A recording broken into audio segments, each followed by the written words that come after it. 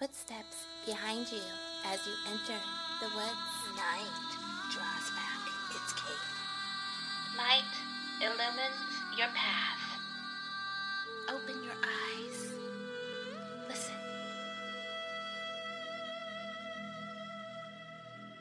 Welcome to Dark Softly Tales. Dark stories for dark hearts. I'm Mav Sky.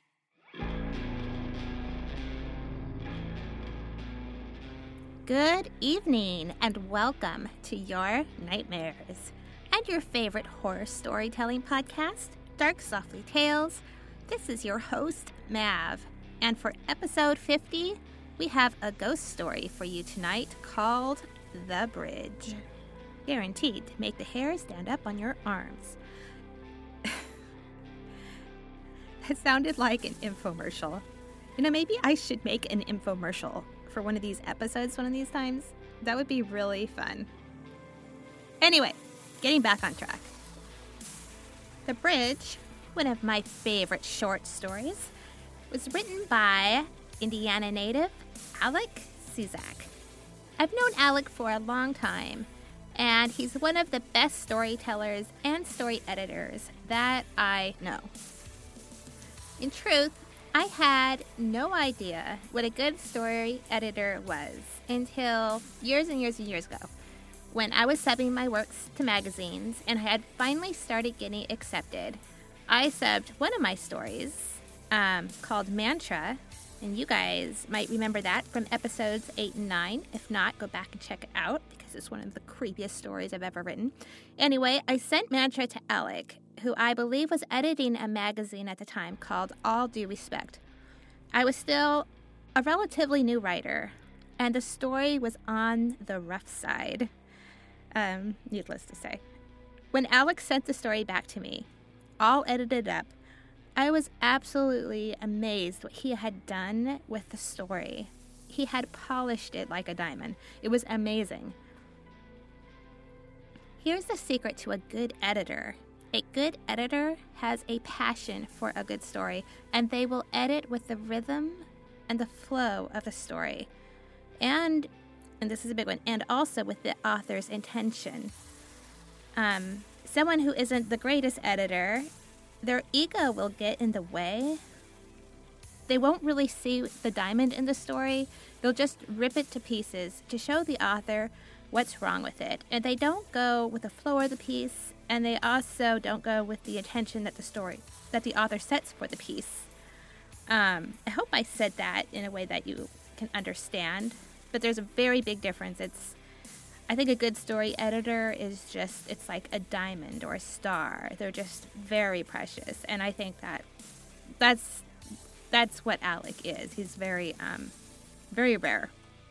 On top of that, Alec is an excellent writer and storyteller, as you will soon see. So stay tuned after the story, where you can discover where to find Alec and pick up a few of his books. A quick reminder that I'm sending out the Name My Scarecrow giveaway on Wednesday. So go sign up for the Dark Softly Tales newsletter, which you can find the link in the show notes, or you could also just go to my website, darksoftlytalepodcast.com, scroll to the bottom, and you can see where you can sign up. The winner will be announced. I'm actually not sure when I will announce that. I've been too busy to actually figure out the details of this contest. All I know is that I will have it fleshed out and ready to go on October the 21st, which I believe is a Wednesday. Now, I think it's time for a ghost story. It's dark. I see fog rolling through the forest. But if you look closely, there is a path just wide enough for a car, and tire tracks leading to a bridge that is suspended by time itself. Take a deep breath. There's nothing to be afraid of. Is there?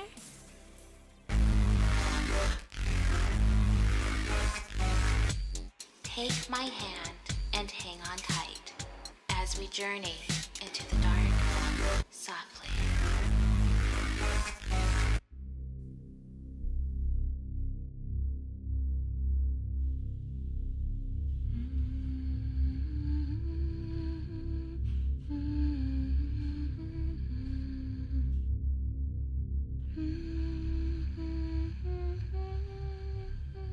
The Bridge by Alec Cizak. Almost 4 a.m. Why the hell was he standing at the edge of a ravine in Raw Creek, Indiana? Stupid stunt to make peace with Laura, his 17-year-old daughter. Damn Sheila for pushing the girl on him at her most difficult age. He hadn't really been there the last 6 years of her life. She reminded him every day. You think you can just say sorry and it's all good? Didn't matter the divorce had been Sheila's idea, that the judge had given her custody, and she accepted until her second marriage collapsed and she needed space. What about his needs? He'd finally gotten himself in shape, ready to head out into the adventurous world of middle-age dating, and now he had his kids at home, keeping him from meeting women at the Friday night St. Bridget singles dance.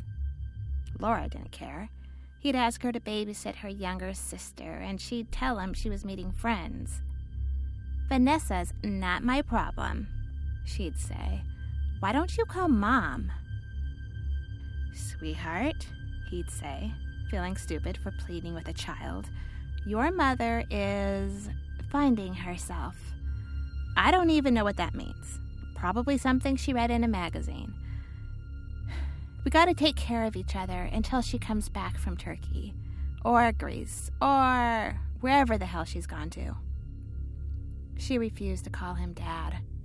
Mom's in Morocco, Daryl. You know that. And he'd give in. He'd stay home and watch Disney DVDs with Vanessa, who still loved him unconditionally.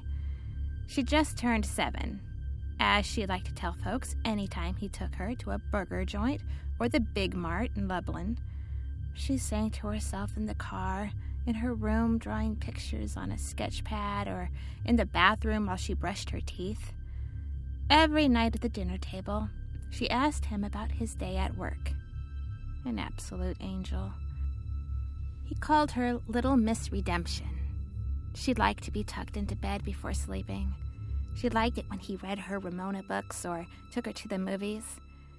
Despite her mother having purchased a smartphone for her when she was 4, she found little use for it and often left it under a pile of clothes on the floor. She taught him how to comb her hair in the morning and put it in pigtails the way she preferred. She showed him how to construct the perfect peanut butter and jelly sandwich for her lunchbox. Anytime his students crawled under his skin and made him want to open the windows in his classroom and toss them out, he thought of Vanessa, an instant calm. Little Miss Redemption. Laura, on the other hand, had barely spoken with him since moving into his apartment. She spent most of her time at the mall in Maryville. He'd seen her there once. He'd been shopping for a new battery for his laptop. He watched her lounging and around near the food court with her friends, all focused on their individual phones. When she did come home, she went straight to her room. If she agreed to eat dinner, she'd sit at the table, wearing earbuds, listening to monorhythmic noise loud enough for the rest of the world to hear. Earlier that week, he'd entered her room without her permission. She was reading something on the internet, paragraphs of text. The idea of her deciphering something longer than a tweet thrilled him. What are you looking at? He said. She told him about Raw Creek, a small town 10 miles south of Bloomington. A dirt road called Cooley Avenue stopped at the edge of a ravine. The forest on the other side had a reputation of being so haunted, locals never entered it. She said a covered bridge had once connected the road to the forest, but it collapsed while a woman crossed it to meet her lover. Classic ghost story material. He had rolled his eyes. You think it's so funny, Daryl, she said. Go on down there and see for yourself. He played along. See what? So she explained. Okay, you park your car at the edge of the ravine. Just after 4 a.m, a woman opens the back door and gets in behind you. You don't look at her. You don't talk to her.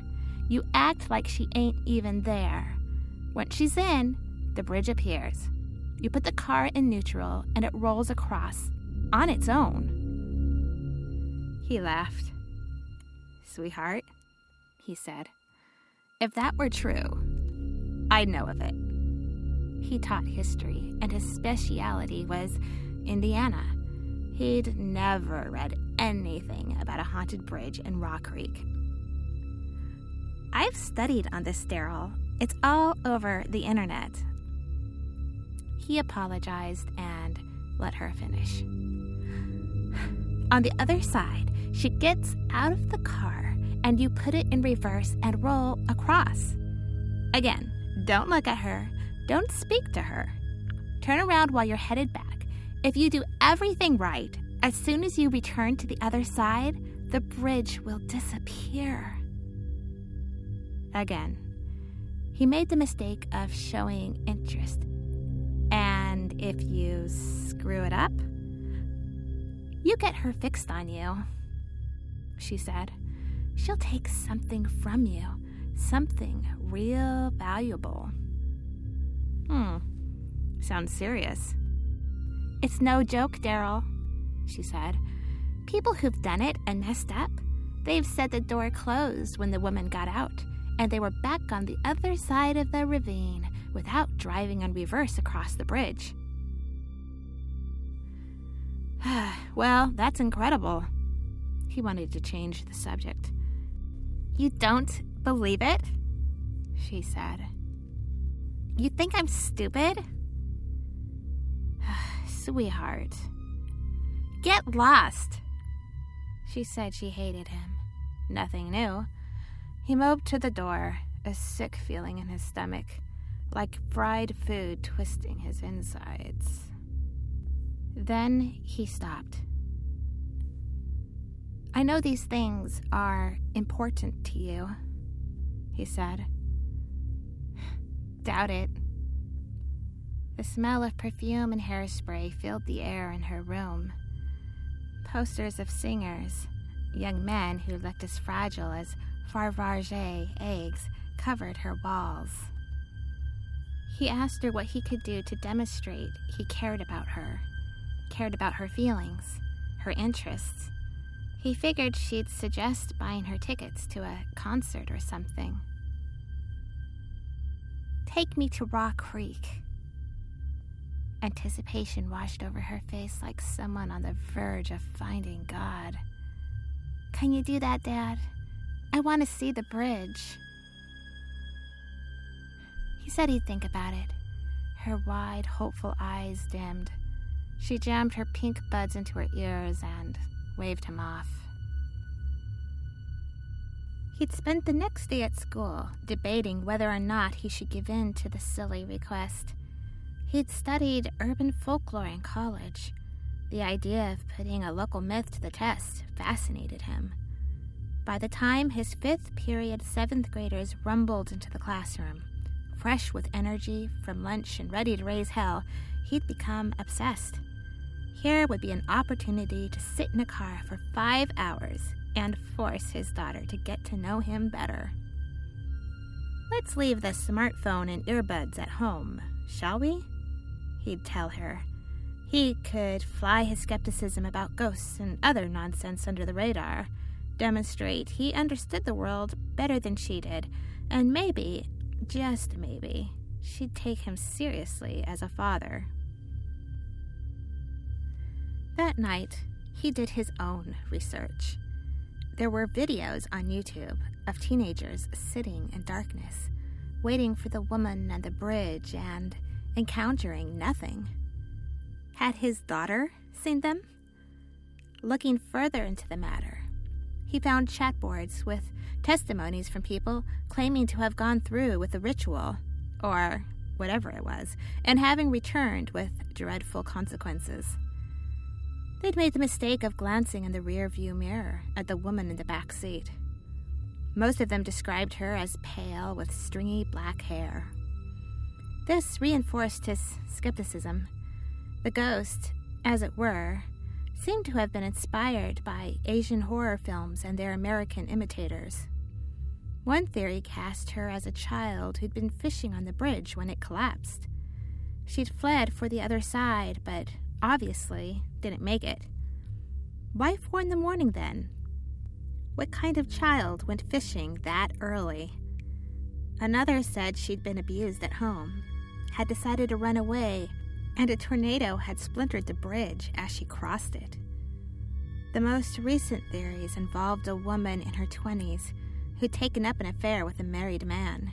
She'd meet him just before dawn every morning in the forest. Mother Nature intervened once more, this time with a bolt of lightning. Those who claimed to have made eye contact or spoken with the woman said things didn't feel right afterwards. They ended up on the other side of the ravine without actually driving across the Phantom Bridge, just as Laura has said would happen. They promised to keep people updated, but never returned to the chat board. Unable to reconcile the differences between the articulate, written accounts and the goofy, booze and weed-laden videos, Daryl decided it best to investigate it, initially on his own. If it were as benign as he suspected, he would take Laura there the next night.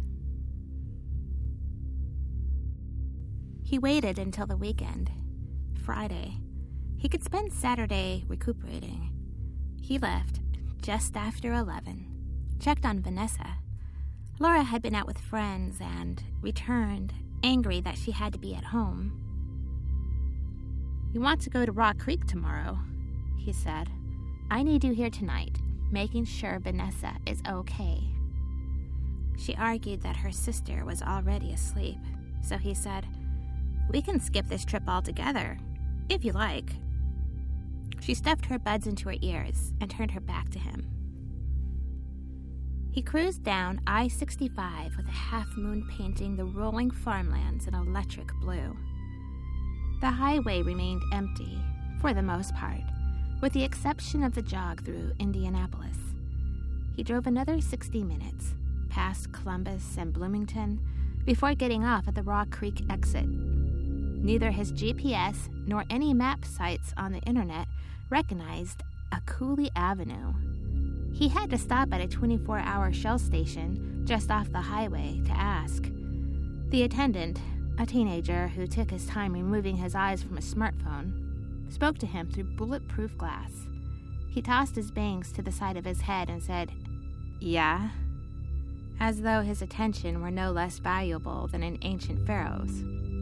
Daryl asked him if he knew how to get to the haunted bridge. The kid smirked. "You going to hang with Gertie?" Daryl must have looked confused. "Gertie's the girl," said the attendant. "See that road there?" He pointed to a street running along the other side of the station. "Take that about a mile. Houses will start disappearing on you. That's how you know you're getting close. Put your brights on. You'll come up on a dirt road that's got a busted fence on both sides. That's your ticket, buddy. Just follow it up until it stops. Like I said, keep those brights on. You don't want to roll into the ditch." Daryl thanked him. "And buddy," said the attendant, "she decides to ride with you, keep your eyes out of that rear view. You don't want her taking nothing from you. You hear me?" He thanked the attendant again, not sure how to react to his last comment, and got back into his car. As the ranch-style houses gave way to barren fields, he flipped his brights on. Early morning mist rose off the undisciplined pavement. He veered left onto a road flanked by jagged posts with sagging barbed wire.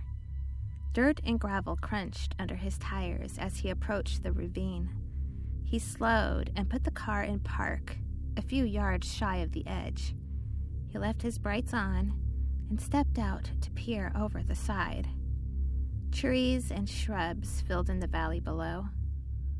Maybe it had once been a river, or possibly the creek town was named after. Rotting planks of white and burgundy wood poked from the foliage. They pointed, like fingers, to the forest across the gorge. None of the usual sounds of the night surrounded him. No crickets, no small animals moving through the grass. Aside from his idling Honda, there was only silence. The air chilled him, and the mist swirled around his feet. He wondered, right then, what the hell was he doing there? He hustled back to his car and turned off the brights. He wanted to sleep. He hadn't stayed up past midnight in years. The clock on the radio read 3:59. How absurd to have wasted gas driving down here. The numbers turned to 4, and he held his breath. Nothing happened. Well, so much for that. He grabbed the gear shift, ready to put the car in reverse. Light footsteps snapping twigs on the ground approached from the passenger side. The back door opened. Someone plopped down on the seat behind him. The door closed. He ground his teeth and fought the urge to look in the rear-view mirror. Without thinking about it, he shifted to neutral. The car rolled forward. He put his hands on the steering wheel. A burgundy-covered bridge with white trim materialized. The wheels banged a steady thump, thump, thump over the floorboards. He'd expected the woman, or whatever was in the car with him, to make some strange noise. He imagined a ghost from an Asian horror movie, dripping wet, maybe wheezing. As these thoughts tiptoed through his mind, he noticed the thing behind him had begun to breathe loudly. It knew he was thinking about it. He forced himself to picture Mrs. Hunt, an algebra teacher at Haggard Middle School he'd wanted to go out with, but had never found the guts to ask. She always wore a high-cut, light purple dress on casual Fridays. Her thighs had been handcrafted by God. The 8th grade boys called her a fold. He learned from the internet that stood for fine old dime, which, apparently, had replaced the term MILF in these tender, more polite times. The breathing behind him got louder, anxious, desperate. Better to think of something pure. His daughters. He saw Laura, angry scowl on her face, brooding all the time. No good. Wasn't it her fault he was here? Better to think of Vanessa. How thrilled she'd been the first time he picked her up for his visitation weekend after she started kindergarten. Her mother had dressed her in Oshkosh overalls, covered with red flowers and yellow butterflies. She sang The Itsy Bitsy Spider every time she visited, when her mother still had custody. She hadn't sung it since moving in with him, preferring instead pop songs her sister liked. The thing in the back seat crooned in a hushed and raspy voice. The itsy bitsy spider crawled up the water spout. He wanted to turn around and smack it. They were close to the other side now. The headlights on his car opened up the forest. Massive birch trees and sycamores huddled close together.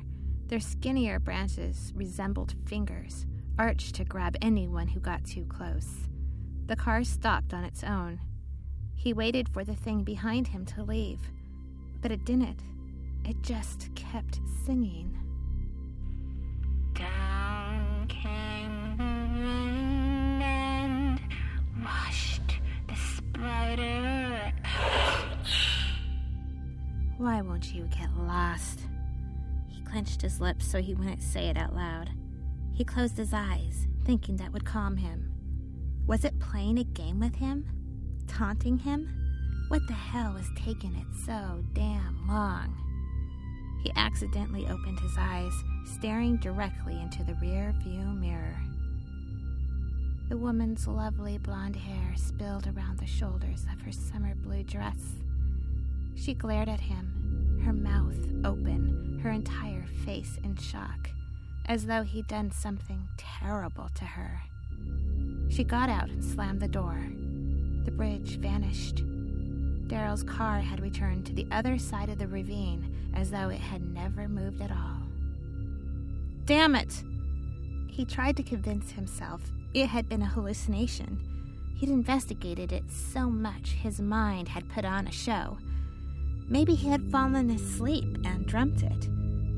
As he drove to the highway, he couldn't shake the feeling that somehow, in some way, the woman had stayed with him.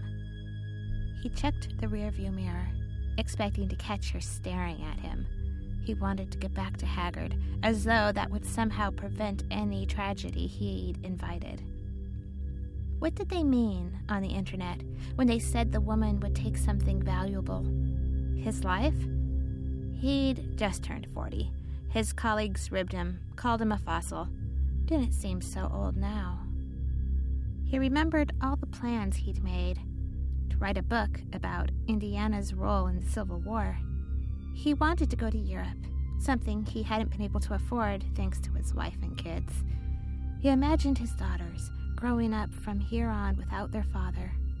His foot constantly smashed the pedal to the floor, sent his Honda rocketing over 80 miles an hour, before he realized this might be how the woman got him.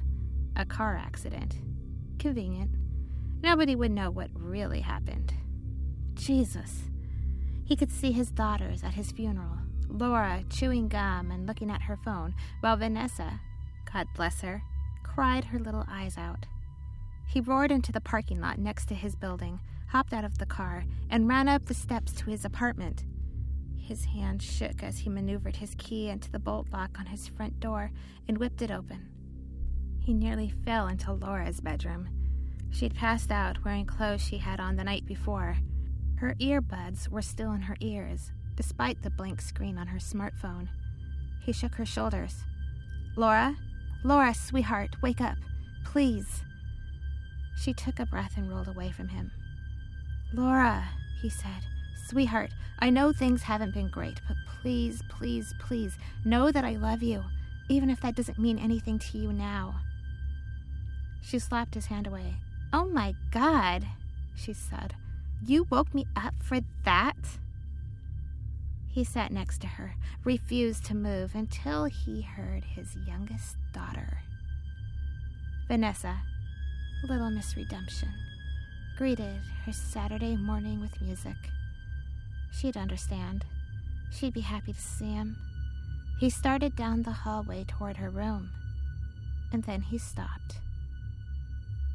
There were two voices, Vanessa's and a breathy, raspy woman's, carried through her door in unison. The itsy-bitsy spider crawled up the water spout.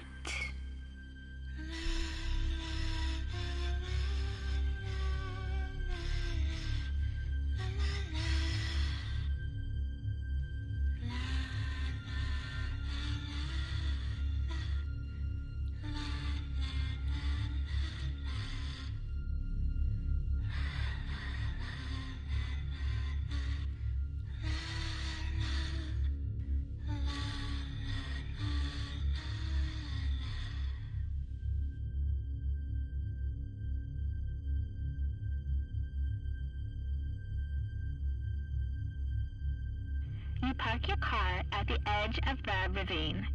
Just after 4 in the morning, a woman opens the back door and gets in behind you. You don't look at her. You don't talk to her. You act like she ain't even there. When she's in, the bridge appears. You put the car in neutral and it rolls across on its own.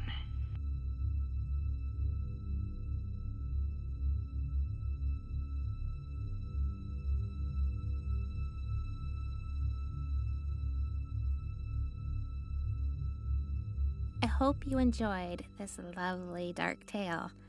Now, a little about the author and where to find him. Alec Zizak is a writer and filmmaker from Indianapolis. His fiction has appeared in several journals and anthologies. He is also the editor of the fiction journal Pulp Modern. You can find The Bridge and other chilling tales in his horror story anthology called Lake County Incidents. You can find this book by going to Amazon, typing in Alec Cizak's name, ALECCIZAK, and the title Lakeside Incidents. While you're on Amazon, be sure to click follow on his author profile and check out his other books. You can also find him on Twitter at Alec Cizak and on his YouTube channel, ACTV. All of the links are in the show notes. Remember to give Dark Softly Tales podcast a rating by tapping on the little stars of whatever app you are listening on, or even better, leave a review. This ensures we'll be able to keep bringing new stories for the long haul. I hope you enjoyed this episode of Dark Softly Tales, and until next week, shine bright, dark hearts.